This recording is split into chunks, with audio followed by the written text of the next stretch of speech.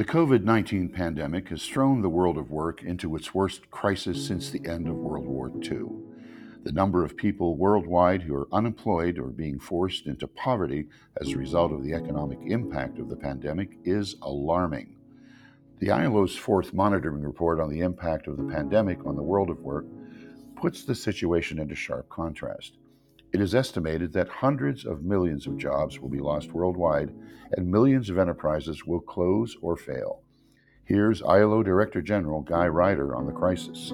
On the basis of a calculation of the reduction in hours actually being worked in the world, the loss is the equivalent of 305 million full-time employment posts. That is the same figure that we gave you in the third monitor, although we've arrived at that figure on a slightly different basis because the actual reduction in working hours is now estimated at 10.7%, previously 10.5%. But we've also had to adjust for the baseline figure, which has now moved. So the overall figure is still at 305 million. The result is that the world of work, as well as hopeful initiatives such as the UN Social Development Goals, are now facing new, daunting challenges. Today, we're talking to Sanjong Lee, Director of the ILO department that guides ILO action for promoting full and productive employment policies, on the situation as it stands and how to get from the new normal to a better normal. At this stage, into the second quarter of 2020, what do we know about the pandemic's impact on the world of work, and what are the trends? The pandemic continues to severely affect the public health and also cause unprecedented disruptions to economies and the labor market. Compared to the pre-crisis situation, let's say the first quarter of last year, global working hours declines in the first quarter by estimated 4.8%. This is equivalent to approximately 135 million full-time jobs if we assume a 48 hours working week.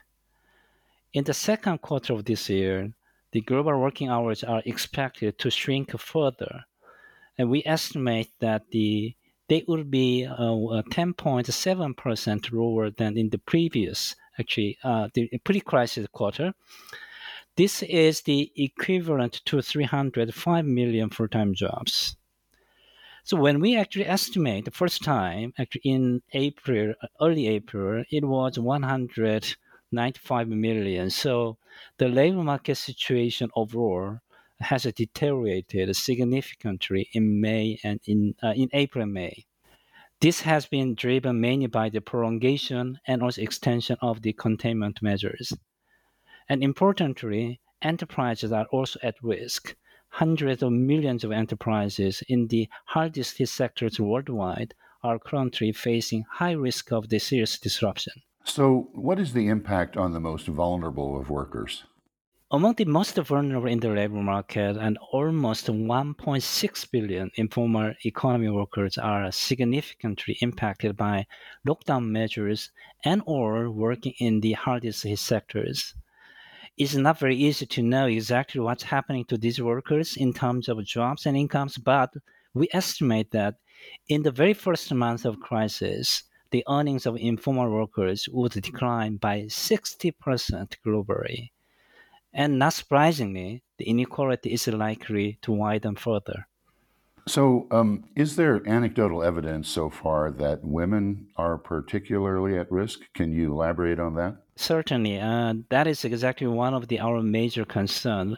So let's consider informal economy workers significantly impacted by the crisis. There, we know the women are overrepresented in high-risk sectors. For example, 42% of women workers are working in those sectors compared to 32% of men. However, this actually disproportionate impacts on women take a number of forms. In addition to job losses, as I just mentioned, the access to online training and learning platform isn't always resulting in equal quality learning. So women, for example, are being disproportionately cut off from the distant learning due to the lack of childcare or home help during the pandemic. So, what has been the global response to these challenges so far? As you know very well, the pandemic has been evolving, so do the policy measures to tackle it as well. And immediate support is needed for enterprises and workers around the world on an unprecedented scale across all pillars of the ILO policy framework. Our policy framework includes four pillars. The first, the stimulating economy and employment, especially through active fiscal and monetary policies. Second, supporting enterprises and jobs and income. Third, protecting workers in the workplaces, especially from the occupational safety and health risk. The last, not least, relying on social dialogue for solution. We stress the importance of taking actions for vulnerable groups. For instance, we highlight the urgency of policy actions to protect both enterprises, particularly small businesses, and workers, especially when operating or working in the informal economy. And most recently, we have also analyzed devastating situation for young people. Guided by the ILO policy framework, effective policy measures need to be developed very quickly for this group, which actually represents the future of the world of work. So, can you highlight some of these further? And one thing actually this pandemic has done is to bring to the surface the underlying vulnerabilities of the working people in current arrangement. As I said, support to business and jobs to target the most vulnerable in order to mitigate economic and social consequences of the confinement period has become very, very urgent. This applies especially to workers in the informal economy and women and youth. In terms of gender impact, for example, jobs and sectors in which women are traditionally employed are extremely vulnerable, as women are often more adversely affected by than men. Youth are also at the higher risk than ever. Even before the pandemic, young people already faced an increasingly uncertain future in the labor market because of automation or the inefficiency of the much vocational training and the lack of jobs to match their qualification. Young women are more than twice as likely as young men to be affected. So we have to remember here 267 million young people are already not in employment, education, and training. These are the so called NEET. So massive job losses and difficulties with the access to decent learning will only making this matter worse. So, do you have any further findings about the current the generation of youth, and can you expand a little bit on the impact on young people? This is exactly why we actually did the new global survey. And actually, our new global survey actually confirms the risk is very high and situation for young people are really devastating. For example, in our survey, around 17 of young people have stopped working since the pandemic. And those who actually managed to keep the jobs haven't seen their working hours decline by more than 20%. So if we consider these multiple shocks on young people and also consider that these negative impacts will stay with these people throughout their lives, that's what actually experts call the scarring effects, then there is indeed a serious risk that the lockdown generation may emerge from this crisis unless the urgent policy actions are taken. This is why we believe the measures for economic reactivation should follow a job-rich approach supported by stronger employment policies and institutions, better resources, and also the comprehensive social protection systems. So, what more can we do? What sort of policies do you recommend? And as our Director General Guy Ryder has stated many times, for millions of workers, no income means no food, and no security and no future. And millions of businesses around the world are barely surviving at the moment. They have no saving or access to credit. If we don't help them now, this enterprise will simply disappear. And international coordination on stimulus packages and debt relief measures for developing countries, which lack resources for stimulus packages will be really, really critical to an effective and sustainable recovery. International labor standards, which already enjoy tripartite consensus, can provide a good framework for policy development. We must also need to accept that the office and workplace as we have known it will change and in some cases disappear. What is more, the way we work and the way we acquire skills necessary for work will also be different now and post crisis.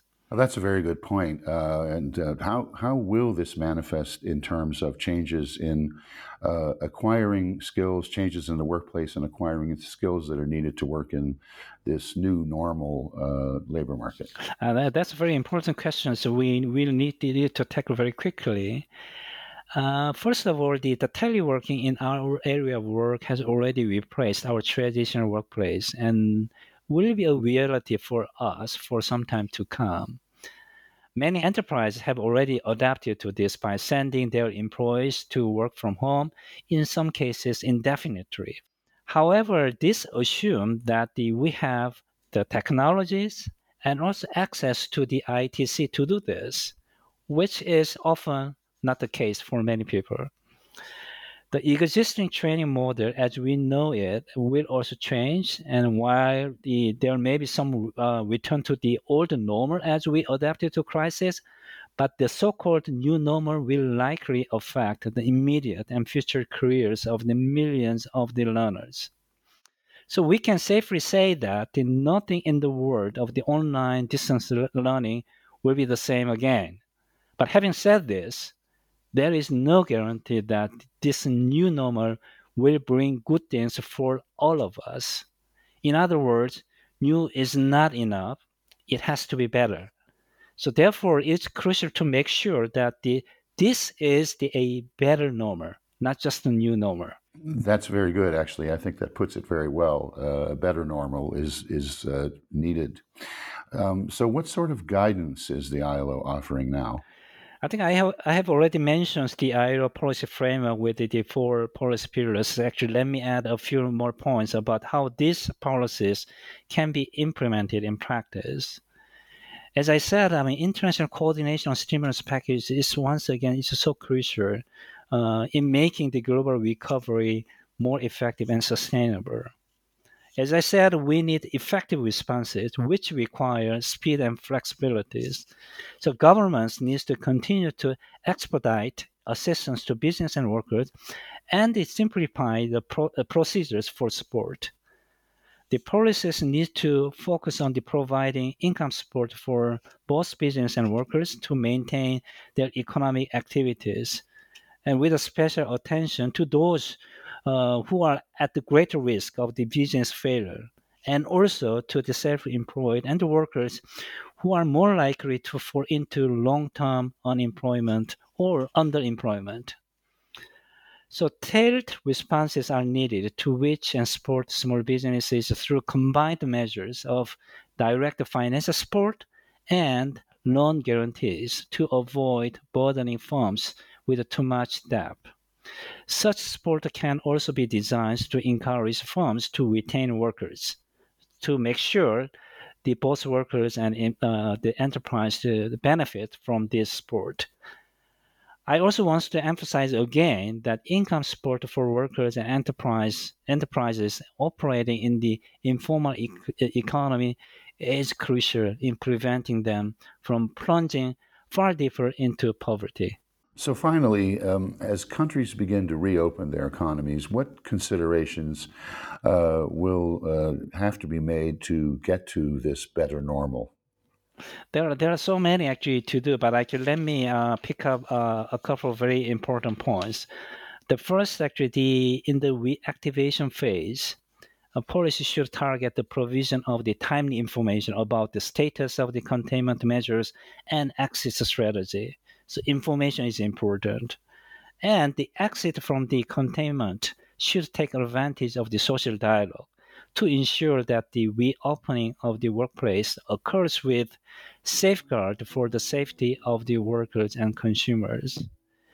And then looking at longer term, and boosting investment is key, especially in the strategic sectors such as health and care and green and digital technologies. Large public investment will be needed to boost investment and also boost private investment. Sang-Jean Lee, thank you very much for that very, very interesting overview. What is clear is that the vulnerable, be they enterprises or individuals, can't wait. We will have to develop new policy approaches quickly. In order for us to address these challenges, it's more important than ever for governments, employers, and workers to come together to develop human-centered solutions, especially for the most vulnerable. The crisis has posed the most significant challenge in modern times to our ability to formulate policies and responses, but also has provided us with an opportunity to adapt and innovate to address its challenges. I am Tom Netter, and this is the new ILO podcast series, Global Challenges, Global Solutions, COVID-19, and the Employment Policy Response. Thank you for your time.